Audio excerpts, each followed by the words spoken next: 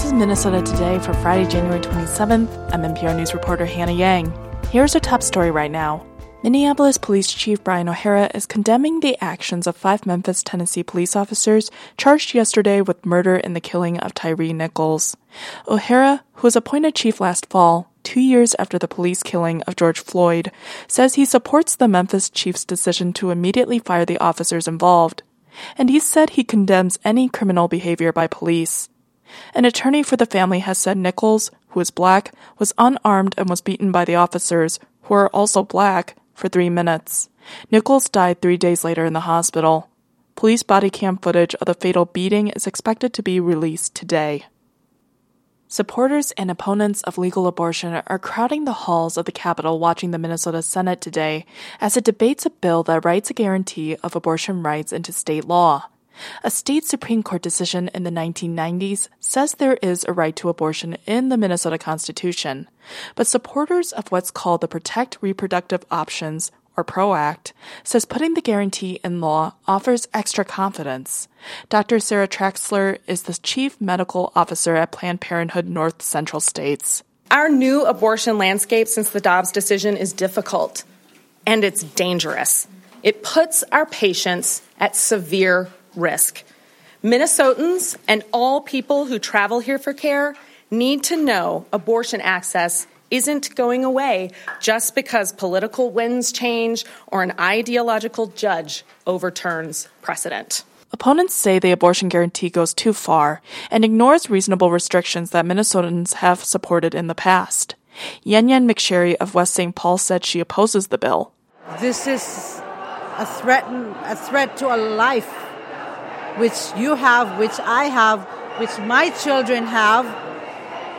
Now, this is just a threat to the rights. It's a threat to life. The House has already passed the bill, and Governor Tim Walz says he will sign it. It's just one piece of abortion-related legislation the new DFL majorities at the Capitol are working on. Housing advocates are warning that high rental eviction rates are persisting in Minnesota long after pandemic-era eviction moratoriums were lifted. The nonprofit Homeline provides legal advice to Minnesotans dealing with housing issues. The organization tracked 22,000 evictions last year. That's significantly above the roughly 13,000 evictions each year before the pandemic. Homeline attorney Rachel Sterling says they expected a surge after renter protections like the eviction moratorium were lifted, but it doesn't appear to be subsiding.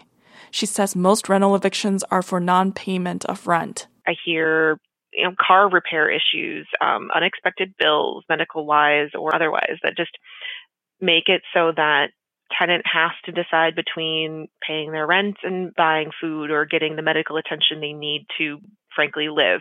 Sterling says evictions can make it difficult for people to find new or safe housing. And here are some other stories we're watching. Hamline University President Fayneese Miller has issued a statement saying she's dedicated to academic freedom and that she'll work to build trust within the university again. The statement issued late yesterday gives no indication that Miller plans to step down. That's after a majority of faculty voted earlier this week to call for Miller's resignation over her handling of a controversy in which a professor's contract was not renewed, after the instructors showed art that included an image of the Prophet Muhammad, which some Muslims deemed to be offensive. The adjunct professor is now suing the school. Faculty members said Miller denied the professor due process after a student complained about the image. A bill requiring carbon-free electricity by 2040 passed the Minnesota House yesterday, Kirsty Marone reports. The bill passed after more than 7 hours of debate. It sets benchmarks that utilities would be required to meet, culminating with 100% of their electricity coming from sources that don't emit carbon dioxide by 2040. That's a decade earlier than the state's largest electric utilities, including Xcel Energy and Minnesota Power, have pledged to be carbon-free. DFL lawmakers say the bill would help address climate change and create clean energy jobs. Republicans say it will lead to higher electricity bills and possibly power outages. Minority Leader Lisa Damuth of Cold Spring spoke at a press conference before the vote. This proposal, this blackout bill, is going to make energy unreliable, unsafe, and even dangerous. Energy needs to be safe.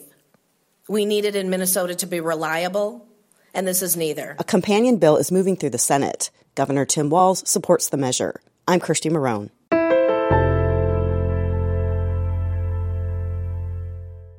In sports, the Timberwolves host the Memphis Grizzlies tonight in Minneapolis. The Wolves beat New Orleans on Wednesday. The Gopher men's basketball team plays at Northwestern tomorrow. The Gophers at 1-8 in the Big Ten. And here's a look at the weather. Tonight, it's mostly cloudy with lows 9 below to 15 below zero north to 0 to 6 above south. Saturday, it's colder but partly sunny with a chance of snow in the far south.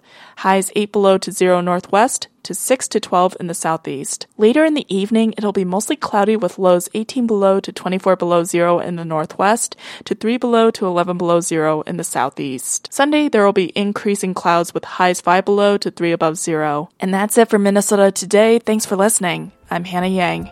Kathy Wurzer will have an update on Monday. Until then, stay healthy and stay safe.